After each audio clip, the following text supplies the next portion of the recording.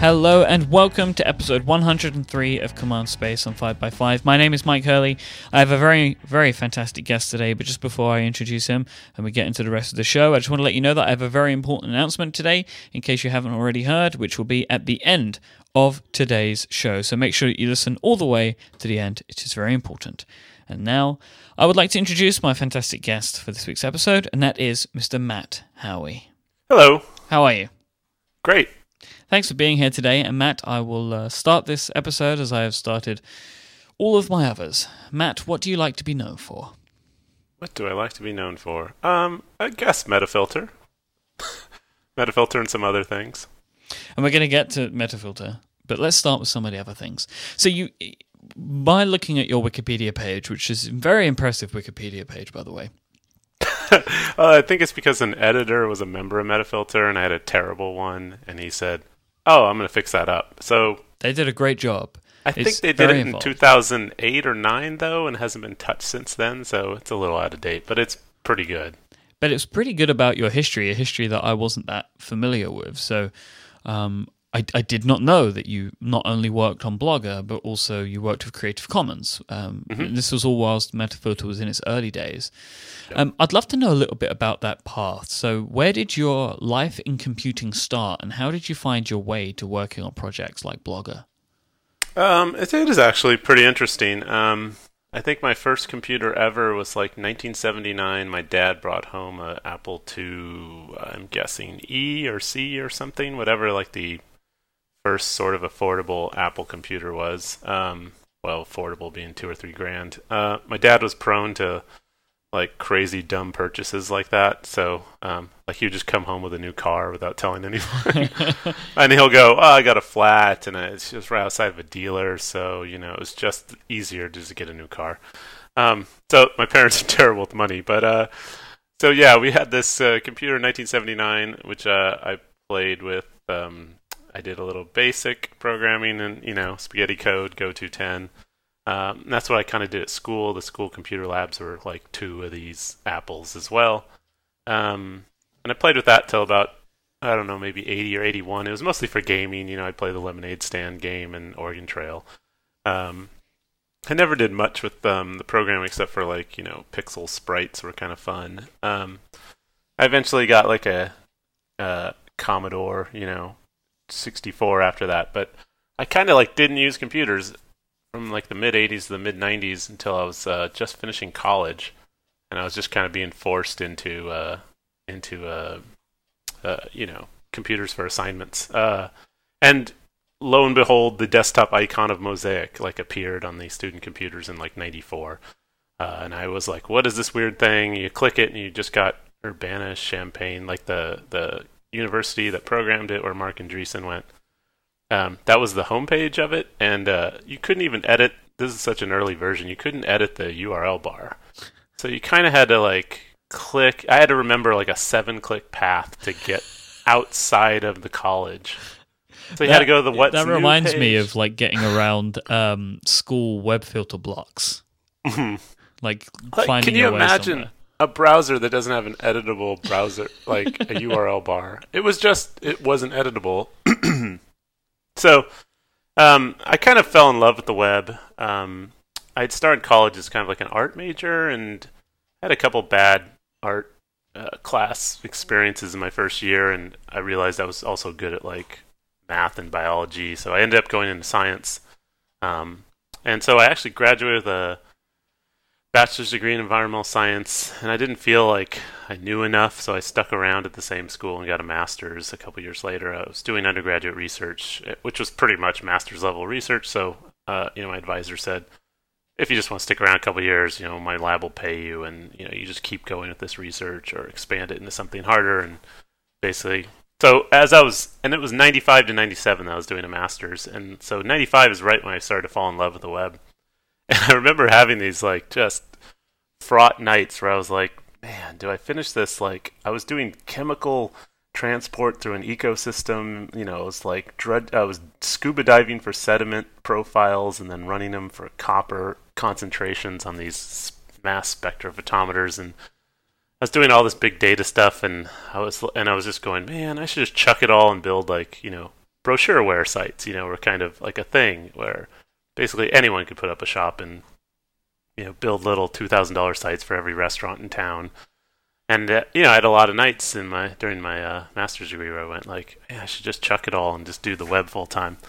I ended up finishing, and I got a job at an environmental engineering firm, and I was reduced to like a work you could train a smart monkey to do. All I had to do was like make copies. It was like environmental impact reports I was preparing for cities and stuff, and it was mostly for phone companies, so I could put up cell phone poles all across America. So they kind of had that little 10-foot patch of ground where you put up a cell phone pole needs an environmental impact report. What's the impact report of or what's the impact of a 10 feet square of gravel and a giant pole? And what's the visual? And you have to take photos. And it was just I was compiling these 200-page, really boring things. Mostly Xerox copies of things, and delivering them to cities. And I realized like this is stupid. And I started looking for web jobs. So lucked out, and the first job I sort of interviewed for was a computer group at UCLA in Los Angeles, a big university there. And like the moment I stepped into the like computer lab offices, where everyone's offices were behind a big computer lab, I just sort of felt for the first time in my life like that's where I belonged. It was really weird. Like this has only happened twice in my life, where you're just walking in a completely foreign place and you're going like, this feels so right. This is my destiny, kind of. So I had a great interview. That was the first relaxed interview I'd ever had in my post-college career, and they really loved me, and they offered me the job like that night. And I took it, and I had to move to LA, and I was about an hour east of them, and it was great. It was really fun, and it was the best thing was being like 25, having like my first real job, and my girlfriend had lived a couple hours away and only came out on weekends, so I basically had nothing at all to do Monday through Friday except work. And the work I was doing was like maintaining school websites and working on a big CMS for the entire campus of UCLA. The outgoing chancellor in like 1995 or 6, like his last speech was, by next year, every class at UCLA, which has 40,000 students, will have a website. And this is 1996. It's crazy. And everyone claps, and he cuts a ribbon or something. And then all the computer groups were scrambling, having these emergency meetings. Like, what the hell are we going to do? Like, what? Like, the app, the giant CMS for schools app, Blackboard, was just in its infancy. So half the school kind of bought into the first version of Blackboard. And the other half of the school, like, wrote their own CMSs. So I was in a group that wrote its own CMS, and it was open sourced. It was with, like, brand new PHP, and I was like the designer for it, and so it was great. I basically worked like 12, 16 hours a day because I had nothing else to do in my life. I was in a strange city in a dark little apartment. I didn't know my neighborhood very well. Like being on campus was really energetic and fun. Like everyone's 20 and is ready to take over the world, and we had ample bandwidth and all the technology we wanted. Half of my job was like playing with new technology just to see if it could be used in courses. So we were like playing with the earliest, real audio and video servers and stuff like that. So as a result, in the first 6 months of my job, I accomplished probably what would have taken 5 years at a boring, cubicle desk job, doing the light web work. So I just basically was on every web design mailing list there was and really active in forums, and I just sort of gobbled it all up and lived and breathed web design for the first 2 or 3 years, and it was great. And so Metafilter came out of that. We had this really cool boss who we were sitting on top of like UCLA's connection, and I think we were just a couple miles from like the West Coast main connection to the internet, like the biggest pipe in Southern California.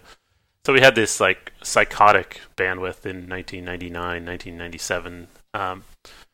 So like he said, basically you can run anything on your desk you want. Like bring in an old home computer, we'll give you an Ethernet drop and give you an IP, and you can do anything you want as long as it's non-commercial.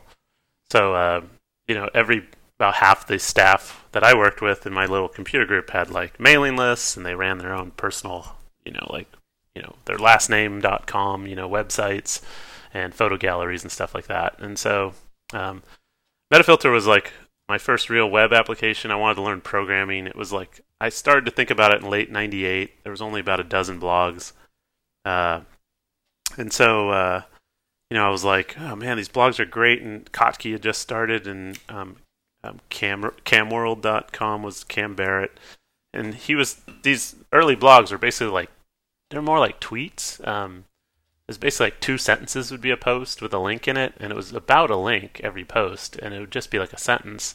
And these people would post like a dozen times a day, and for some reason that just blew me away. Like that was a psychotic output. Now, keeping myself to a dozen tweets a day is pretty easy to do. So I thought, oh, man, I can only find 1 or 2 sites worth making a sentence-long post about. Maybe I'll make it multi-user. When you get into database programming, you quickly realize once you make a template, you can make 1 page or 10,000 pages. It's all the same in terms of data and structure. So, I made a multi-user site. I added comments, thinking, my original idea was 4 or 5 authors could probably make a pretty cool blog that had like 10 posts a day. If they just did 1 or 2 posts a day. And they might want to talk to each other, so I put in comments. And I was on so many mailing lists at the time, and I was using Slashdot a lot, that was kind of a big inspiration too. That I saw how I thought Slashdot was kind of crufty and difficult to use a bit because it just had so many features. So I wanted to pare it down as much as possible, and take the best parts of it and cut out the parts I found tedious. So, I made the interface as simple as possible. Like, there's no threading, everything's flat. There isn't comment sorting in 8 ways. There wasn't voting at first. There wasn't, anything like that. And so, I ran this thing under my desk and had a full-time job. And that went pretty well for a couple of years. And then eventually, blogging sort of started to grow. There was no real hangout. There was a couple like secret mailing lists of bloggers, when you could basically fit every blogger in the world in a room still. So, Metafilter kind of started to become sort of a hub about blogging. It was kind of like a meta meeting space for early bloggers. And then, I sort of caught the attention of Ev Williams and Meg Horahan, who had just started Pyra the summer before, and they had started Blogger, and I was an early user of Blogger and kind of liked it. And so I used Blogger for my personal site.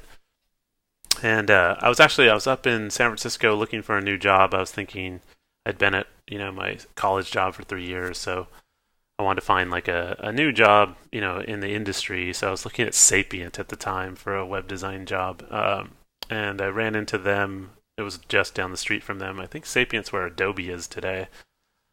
And they were just down Townsend Street in Soma in San Francisco, and ran into them, and they said, come visit us. And I think a couple weeks, I think it was in January 2000, I went and spent a weekend with Ev and Meg and everybody. And I think April 1st, I started at Blogger right after South by Southwest in 2000. That's a great date to start a company. I know. It was basically the day the stock market crashed. It was the day. If you go back and watch every .com bubble bursting documentary that there's been, they always point out April 1st, 2000 is when everything started to burst. And that was the day I started, which was great. Safe to say you're responsible. Totally.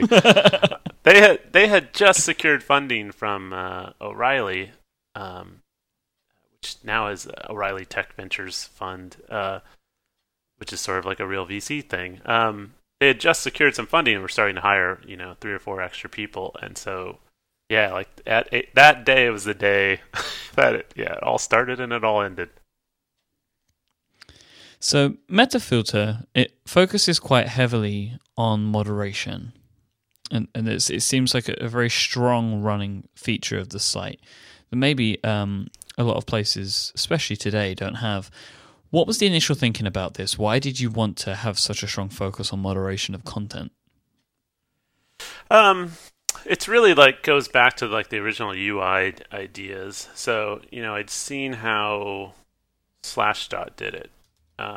And they had voting and up and down voting and, plus, and you could, eventually I did sort of utilize all of Slashdot's features that were along those lines. And I used to read Slashdot only, +3 or higher.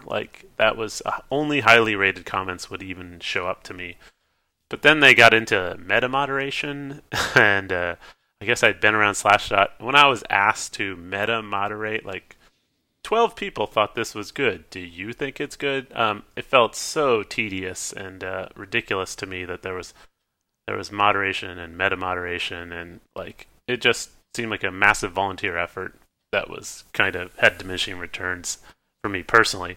Then I watched, sort of Dig come up and how they did things, and then I watched how Reddit came up and how they did things. A lot of it comes back to the UI. I didn't want a strong up down vote everything sort of system. I'd seen how everybody gamed every system that Slashdot had to add meta moderation because people were karma whoring, as they called it, because Slashdot could reduce you to a number, which was how many upvotes you got, and then Dig did the same thing, and then you had these sort of 10 people, that were on the front page of Dig every day that were really interested in all their digs, and then I started to see on blogs, people would be please, they'd make a blog post saying, please dig this thing I just put on Dig, and I found that whole thing kind of crass and annoying.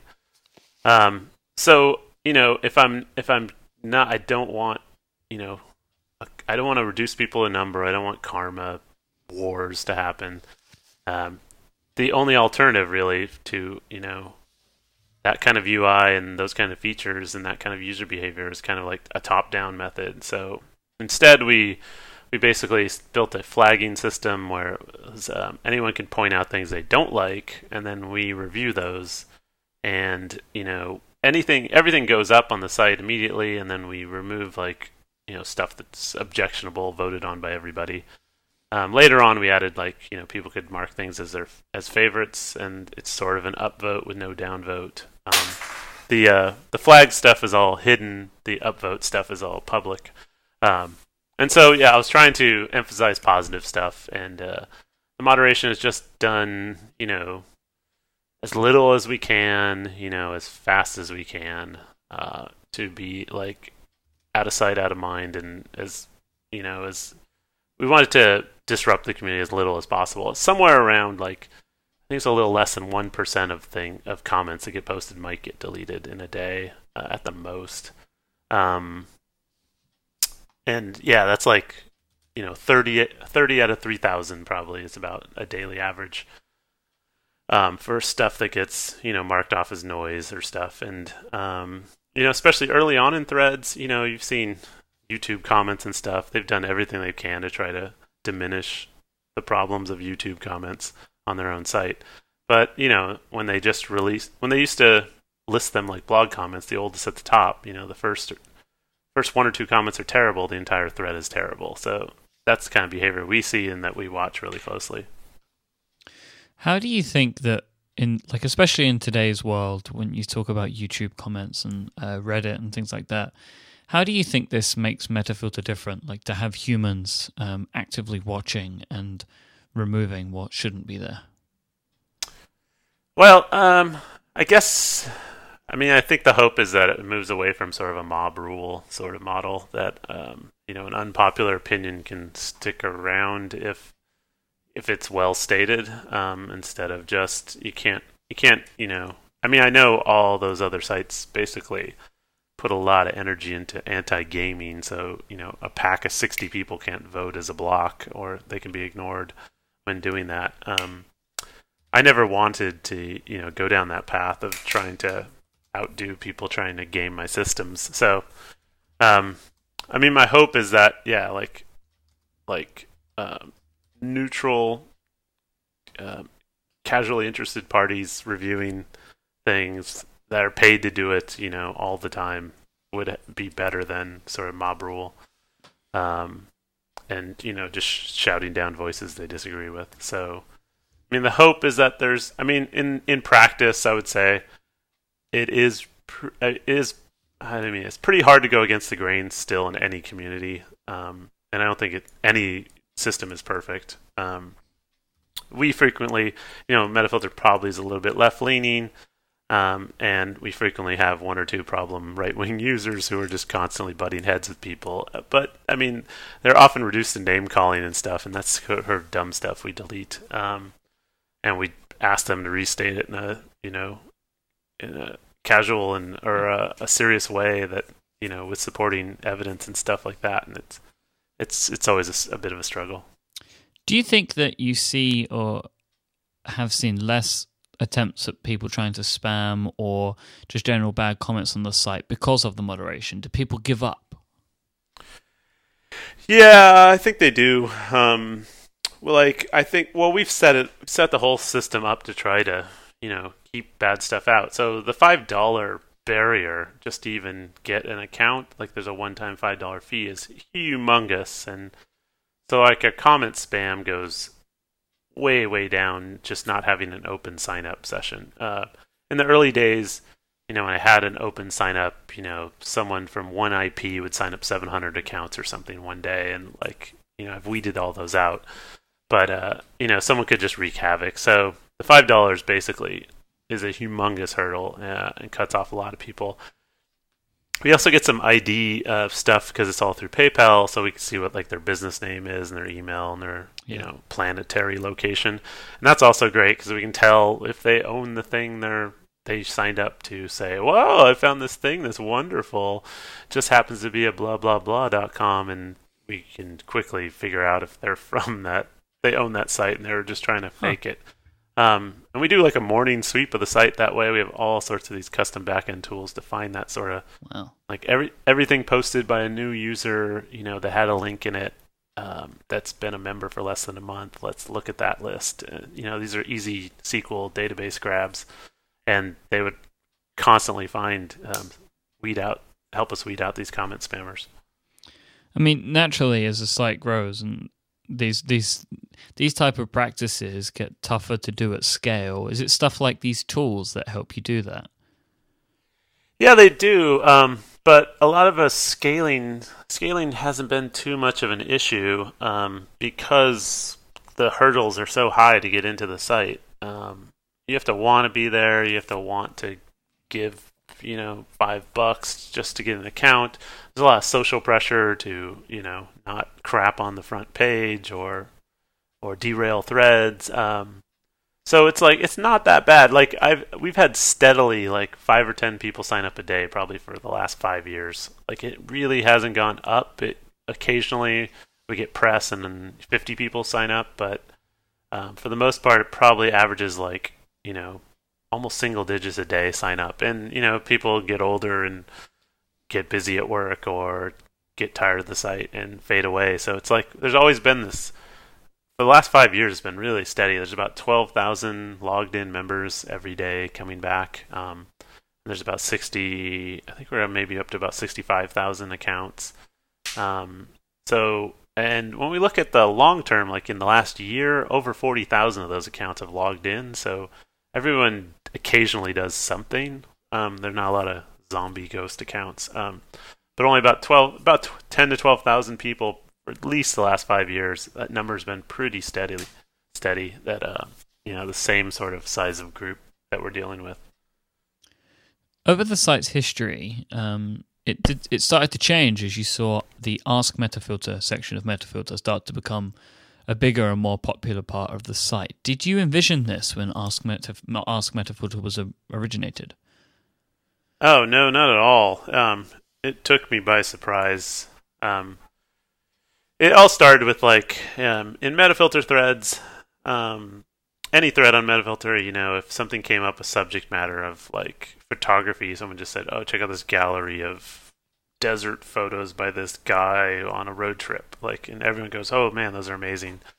And then someone, most of the user base were the early user base were all web designers and stuff, but you'd occasionally find that someone's hobby was something mentioned in a post, and people would be like, "Oh, hey, I didn't know there are other photographers here. Let's talk hardcore about lenses and stuff in these threads."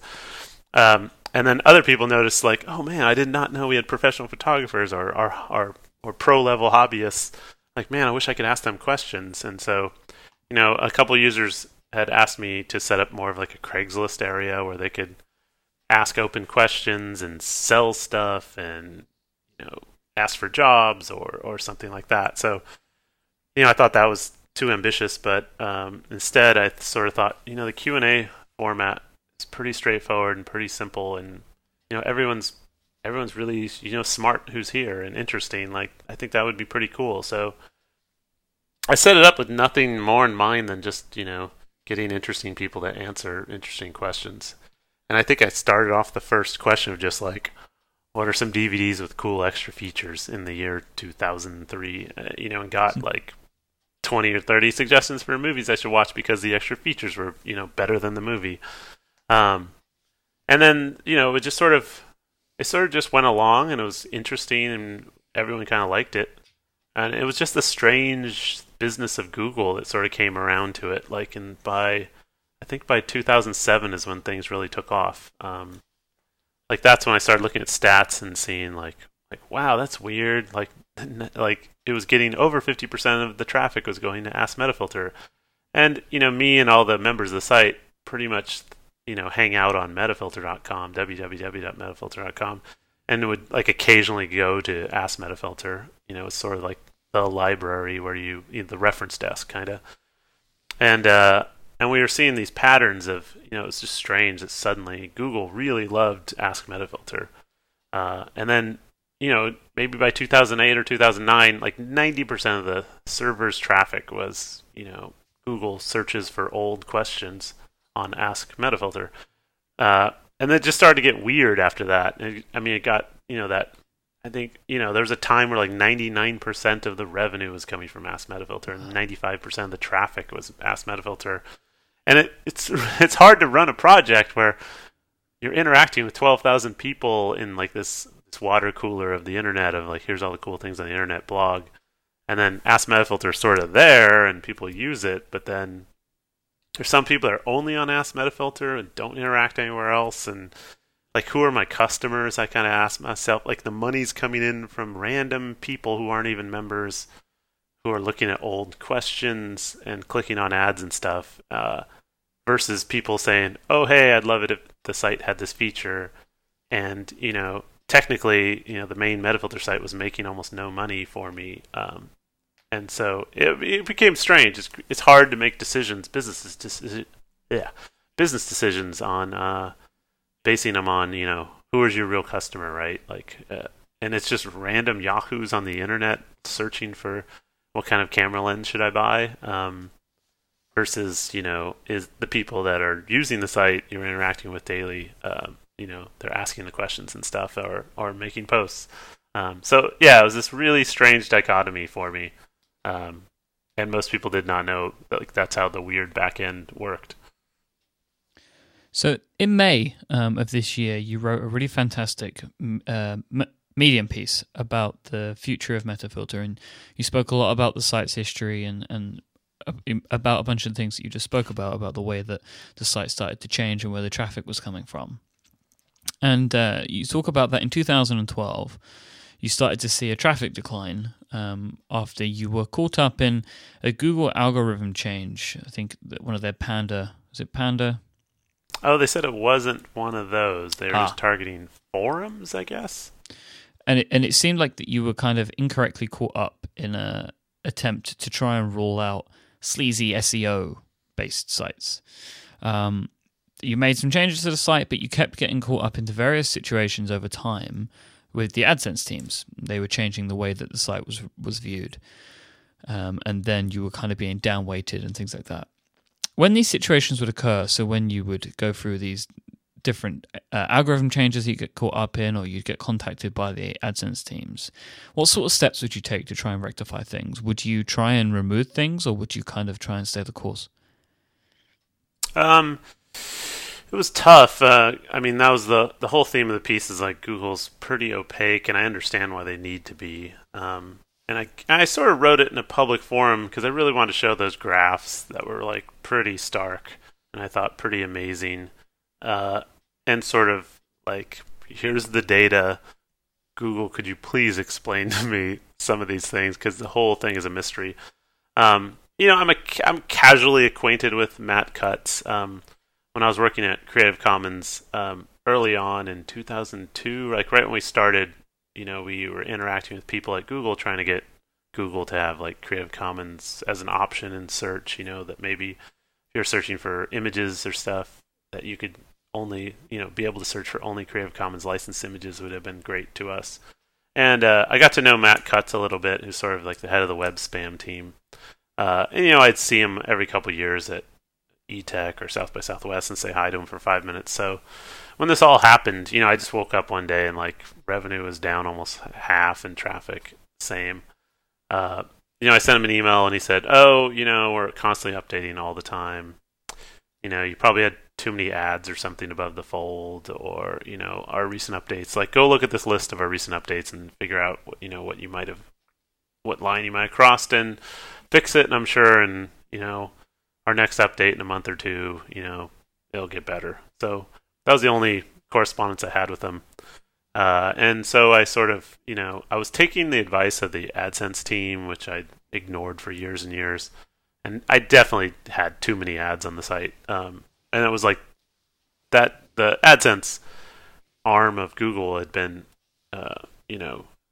just calling me every couple of months and asking me to add more ads for 5 years. And it was only in like the last year before that I was like, okay, they sent me mock-ups on my site. And I was like, okay, I'll try it. And, like revenue doubled when I did what they asked. But, I was never completely comfortable with it. I didn't like what it did to the UI, and so we had weeded out some ads. But then when this all happened, I heard, I was looking through the recent updates, and they were talking about too many ads being a thing they did algorithm changes for, and they're also weeding out old content, which, made some sense and makes no sense to me at the same time. I have trouble finding, like, I remember, epic blog post essays from 2005 that I basically can't find anymore. If you do a search for, every keyword is in that essay, you just get results from the last 2 weeks, from, news sites and stuff. So, like, they're weeding out old content and content with too many ads. So I reduced the ads to the bare minimum. And at one time, I think we were making 1/4 of what we were making like the month before. Whoa. And I was just sort of running the business off savings that I had, and I was thinking, okay, well, we'll just wait the 2 months. Like, I basically have this is kind of like playing chicken with Google. And then things didn't really get any better. And then maybe 2 or 3 months after it happened, they were closing up some beta I was in at AdSense and telling me to go back to the sort of consumer system that everyone uses, and things actually like got way better on the consumer system, and I was actually bummed I didn't move over earlier. And so it was because things got a little better that we were at break even or making a little bit of money, and it was okay again for about 6 months. That's why I just sort of like, let's just ride this out and see how long this goes. Like, eventually this is going to get better. So, and I know Matt Cutts gets like 5,000 emails a day, and the entire, SEO world hangs on his every word. So I didn't want to bother him, and I never saw him at conferences that summer. So I was just sort of like, well, one day Google will get better. So then, like, once it had been a year and we were just at sort of break even, I was like, maybe I should email them and ask what was up. And then I kept going. Then maybe it was when I was approaching a year and a half. Like, we were getting these weird, like, something changed, and then we were making 10% less money. And then a couple months later, you're making 10% less more because of something else. It really started to get hard to even run the staff and stuff. We had staffed up when the advertising income levels were really high.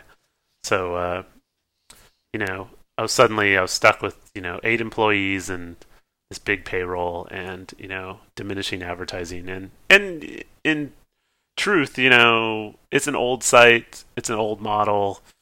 Web advertising isn't really a growth aspect of anything. It's kind of the new newspapers if you think about it, like content sites. Sure. Newspaper sites are done. I gave a talk at EXO in 2012 that it was like 2 weeks before this whole thing happened with Google, which is kind of funny because I'm talking about the death of Metafilter on stage like just a couple weeks before it started to happen. And I was saying that like a lot of us with web properties are where newspapers were in the late 90s with Craigslist coming on board. Like mobile apps and Google just surfacing, summaries of results are taking away so much traffic that like you can't really run a site on traffic anymore. And so, so things just kept diminishing when it got to be just too much, I didn't know how to interact with the community on it because, again, like the customer that was bringing in the money isn't even part of the community, really. They're just random drive-by users that are just getting good information. So it was hard. I felt it was hard. We were running at the very end like big deficits, like on the order of like $10,000 a month to make payroll.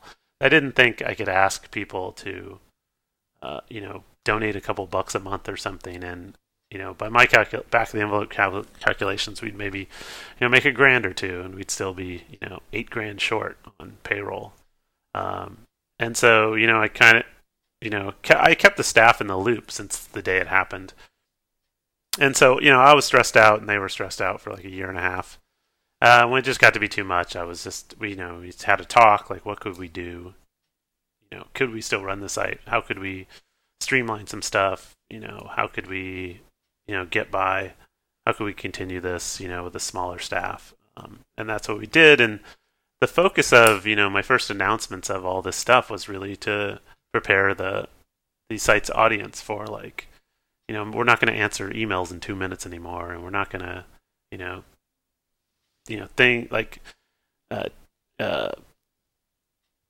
conversations where everyone's fighting each other might not go so great because we won't be there to monitor it 24 hours a day all the time. There won't be multiple staff people, reading every thread, things like that. And so. Yeah, I sort of announced it to people, and the Medium post was more written for the, wider audience of non-members, and that was more like just, I guess, in a way, just calling out Google and just saying like, my traffic drop was kind of a step function, like I just wanted to, like something happened and something never stopped happening, it never was turned back on, and it's really weird. So it seems that you also have issues with people claiming inorganic links so you get these requests from other websites saying that there are inorganic links on your site and that you must remove them. What are inorganic links? Well, I guess ever since people figured out that Google's PageRank algorithm was finding the sites everyone links to and making those the number one results made Google the best search engine in the early 2000s. So people quickly figured out, if I just set up 200 fake blogs and they all had a post linking to, my A1 locksmith service or whatever it is, maybe I would be number one on Google. So people had been doing this stuff for years, and Google's anti-spam team is constantly, weeding that kind of stuff out. And so I guess they report people who do this. They tell you in your webmaster tools that like, hey, we found some unnatural or inorganic links, unnatural or inorganic. Like they don't look like real people are making these posts. These look like automated bots, sprinkling comment spam throughout the web, or putting up fake blogs, or making fake posts, or posting garbage text that just happens to contain a link to their site. And so those people, and then Google tells those people to email places where they posted that. Oh, wow. And remove them. So Google actually says email people. Yeah. Right. Okay. That makes sense. Yeah, and I copy and pasted a Google email someone forwarded to us, which turned out to be a forgery. They had copied something they had gotten from Google, but they just put in my site. It was actually written for another site. Like Matt Cutz's team basically wanted to dig up the source of that. They figured out whose site that was, based on the thing they reported to me, and they also found that they never sent that email to him or that message.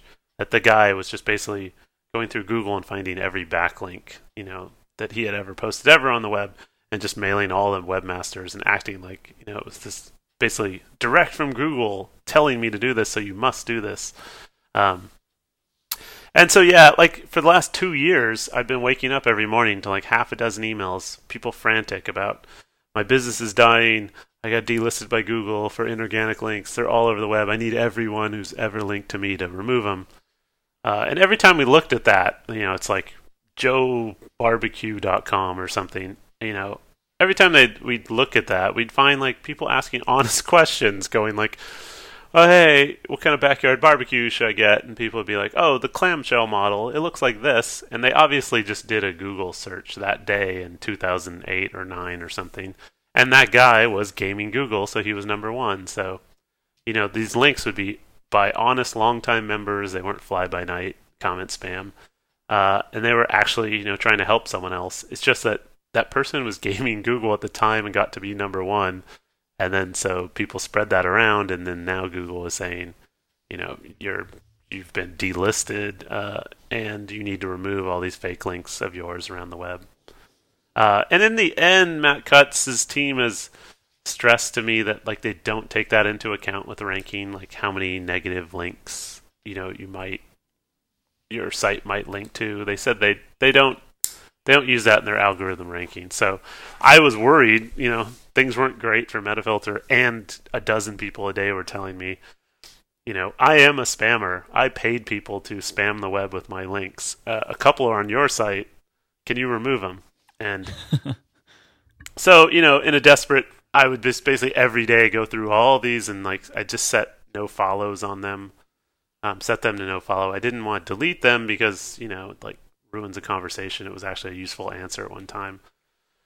And so, every day we were just doing these tedious, stupid, no-follow links and having fights with these spammers because sometimes they'd be like, "That's not good enough. I need you to remove it." We're like, "No, you didn't post it. An actual person posted it. We're not removing it." And then Google came out with a link disavow tool, which is like this is sort of meta moderation. So if a spammer emails a site and says, "Please remove my link," and they don't, the spammer can report to Google that site owner did not get back to me, did not comply. I want to disavow all links located on that site.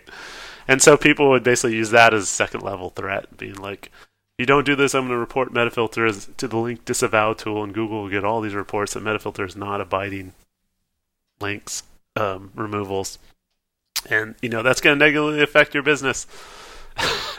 And so, when Google is super opaque, you don't know what's going on, I would want to avoid, getting the bad graces of Google. So I would comply with those things. It sounds maddening. Yeah, it was totally maddening. Stressful and maddening and crazy. Yeah, and if you ever have to dive into the SEO world, it's just kind of crazy because nobody knows what's going on. Nobody knows what's Google. I mean, Google's trying to be one step ahead of everyone, and everyone is basically collectively going, "Hey, what just happened? What happened on your site? What happened on my site? Hey, look at my data. Oh my God, let's all collude and try and figure out and kind of, reverse engineer what just happened." And so, like that is sort of every SEO forum and sites, searchengineroundtable.com, all those things.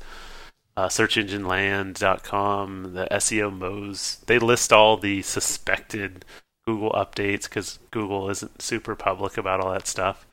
It's maddening. It's totally maddening. I hate all that part of that industry.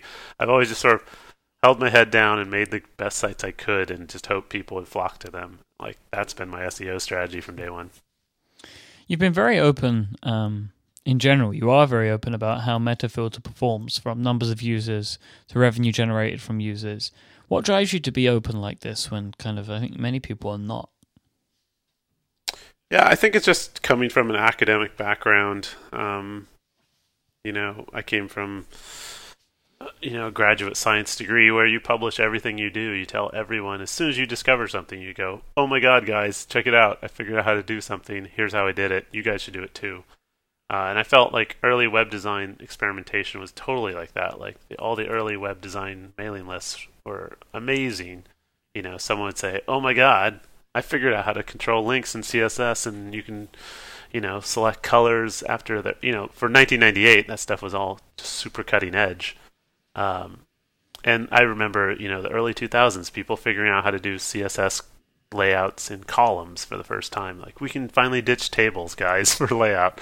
And it was, it's like and I'm not hardcore open source or anything, but I like the sort of sharing your discoveries. And I'm not like a super private person. I'm sort of an introvert nerd, so maybe part of being forthcoming on the web is, me acting out, trying to be like an extrovert online, because I'm not really in real life. But yeah, I mean, I've looked back, and there's lots of times where I think if I shut up and I didn't write an essay saying, "Hey everyone, I figured out how something makes money, check this out," and other people followed, that I'd probably be in a better position today. But I like the idea of sharing knowledge. Like, that's how I learned how the internet worked. Like, I learned web design through other people being super forthcoming, and so I do as much as I can to pass that along. So in the post, you mentioned, as you've mentioned here, how like over time, as these things have changed and it's getting harder and harder with the ads, that the revenue of Metafilter is decreasing, and that you've had to sort of shrink the team down, and you've been running from savings and things like that, and that there was a real time where the future was unclear. However, now you have an element of crowdfunding for the site, which was it had a weird inception. Well, what's the story there? Yeah, so like when I wrote the first post on MetaTalk to tell the community, like, hey, these 3 people are stepping down, be prepared. We're not going to be that timely on stuff. We have to cost cut because things are bad. I said in that post, I do not want your money. Like, basically everyone I've ever talked to that offers a service and then offers a pro service, that maybe costs $3 a month or something. Like industry-wide, I would say, 1 to 5% of your users will pay for Flickr Pro or, paid version of Milkshake or whatever, Picasa Pro or anything you can think of. If there's a website and then there's a pro version of that website, like 1 to 5% will give you a few bucks a month. So, I'm running the numbers and I was thinking 12,000 people are coming back every day, 1 to 5% of that, times $2 or $3 a month. That's nothing. That's like $1,000. It's not going to solve our problems. So, like, in the course, like, people are like, "Oh, what can we do to help? What can we do to help?" And then someone found like a donation link from 2001 buried on a page I hadn't changed since 2001, and it was like a PayPal button when I was rebuilding a server in 2001. I raised, I don't know, $1,800 to buy a new server. So people are like, "Oh, hey, this PayPal button still works. Just click on it, and then you can give Matt money." And I'm like, "Well, that's great and all, but that's not really what I'm going for." And really, like, my problems are month to month. Like, if everyone gave me, this is why also I didn't do a Kickstarter. That was another thing people asked me. That, like, I would have needed to ask for $100,000 to make it through the end of the year with all the current deficits. And then what happens next year? Like, do I run a new Kickstarter every year? Like, I didn't want to do that. So I stressed to people, like, it'd be great if you gave me $10,000 now. That's wonderful, but and that makes it through this month. But I don't know what next month and the month after that. So really, I need monthly money. So it's not going to work out. Don't try, guys. And then someone figured out how to make a subscription payment on PayPal and sort of posted that. And then when it got to we will not allow this. Yeah, I was just like, I don't want this. This is never going to work. And then I think we were at 300 or 400 people had done it. I was like, oh my God, this is so we made a funding page where we made we just copied the links people posted, saying like, here's how you set up a subscription link. Pick out how much money you want to give a month. Like a monthly subscription is really great and really nice. And from day one, I was like, I swear, I'll start building more features. There's things we've been talking about in the back burner for years that are just too computer intensive that we could, offer to you. And the resounding response from the community was like, I don't want extra features. I don't want anything. Like, put a gold star on my user page saying I gave you money, but that's about it. Like, don't put a gold star next to my name. I don't want, comment filtering. I don't want comment sorting. I don't want, all the crazy things like Reddit, whatever, Gold gives you, they give you 30 features or something, and Fark has the same thing where they give like 20 new features. And it was funny that people came back with, we just want to give you money, like just to keep Metafilter going. So I was like, oh, right. And so, yeah, it's become really substantial. Somewhere around 45 grand came in the first month as a one-time deal. And then, there's about 9 or 10 grand of recurring revenue a month now, thanks to donations. That's crazy. Incredible. Yeah, so it basically makes up for our shortfalls. It also allowed us to put like 2 months of payroll in the bank, which I basically for the last 7 or 8 years, I've always had like half a month of payroll in the bank at any one time. And so having a couple months stored up is great. Having the extra money is great. That means if we have seen if the ads go down by 10% next month, that means we can suck it up.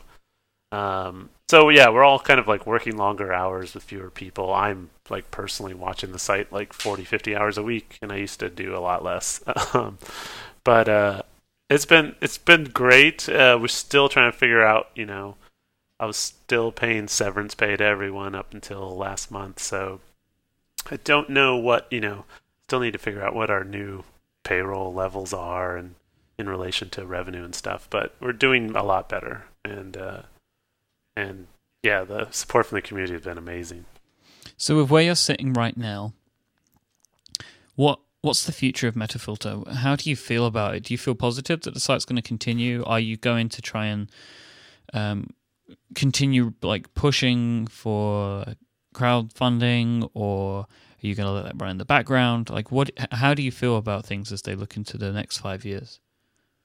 It's weird. I feel a lot better. The last year and a half been super stressful, and I felt like as money was decreasing, I did not know what the future was like. I actually even tried to sell the site to a couple sort of competitor sites, and but Metafilter's not startup-y at all. It's all this like hand-done work done by a team of humans. It doesn't scale. It made some decent money at its peak, but it's not something Reddit could take over and add 20 million people to and get anything out of that. So I had trouble doing that. That was pretty fruitless. But I actually feel good. Like we're doing a lot more development now. We're trying new things. We're coding up stuff day by day and releasing it. The sites look the same and been the same for so many years, and the community has really like rejected big changes. That everyone's kind of relaxed and understands that like, oh, things might need to change in little pieces every now and then. That's okay. So it's been a lot easier. I'd say financially the site's doing a lot better. We'll definitely see itself through the end of the year and the year after, and it looks pretty good. I've sort of talked to some of the other advertisers I've worked with besides Google, so I'm sort of relying on Google less. I don't think I'm going to push a lot for the crowdfunding stuff. I think it'll be a minor call out on the site to like help contribute to the site, but I don't want to drive completely to that, because I think it's still, I'd probably need to triple what I'm doing now to really make it to, where we wouldn't even need advertising. And then speaking with users, they were like, like advertising is not that bad because I'm only showing it to logged out people, right? So the people are supporting the site aren't seeing any ads, and they feel like, supporting the site is pretty logical because, there's no ads for them. They're not really paying. They paid $5 once a long time ago, so they feel good about giving a few bucks. And a lot of people said, for people who are logged out, like, you should be making money off that. Like, you shouldn't let that traffic, like, quote unquote, go to waste. Like it's totally fine to, it's funny. It's kind of like making Madison Avenue pay for a bunch of, internet nerds to goof around on the web in, this cool online space, and, Madison Avenue's picking up the bill for casually people driving by and reading it. And so, yeah, it'd still be a mix of advertising revenue and user support revenue. And the offing, we're working on a whole bunch of new subsites and features and stuff that'll, I don't know if, Google will love them or not, but probably will. And, yeah. Matt, where can people keep up to date with everything that you're doing? Where's a really good place to see what you're up to and what's happening at Metafilter? I mean, at this point, the best place is probably Twitter, because Twitter's killed my blogging muscles. And Medium too. Twitter plus, like, Evan Williams is great at getting people to never blog again. I basically post long things on Medium and short things on Twitter, and I hardly ever touch my blog. And I don't know if I'll even have, maintain a WordPress blog a year from now, because it just seems tedious. So yeah, I would go to twitter.com/MATHOWIE, Matt Howie, phonetically. And that's where that would be my central place where I'm posting about everything that's going on. Thanks so much for joining me today, Matt, and thank you for your honesty as well. I really appreciate it. Oh, thanks for having me, Mike. Now, I mentioned at the start of the show that I had an important announcement to make today. Some of you may already be aware of this, but I am going to be departing 5by5. I have announced it today, and today is the 10th of July 2014, that next week I will be leaving on the 16th of July, and that I'm going to be doing one more week of shows. However, this is going to be the last episode of Command Space. It was such a fantastic one. I didn't want to take it any further than this. I didn't think I would get a better guest than Matt. So thanks again to Matt for being a part of this, and thank you all for listening to Command Space.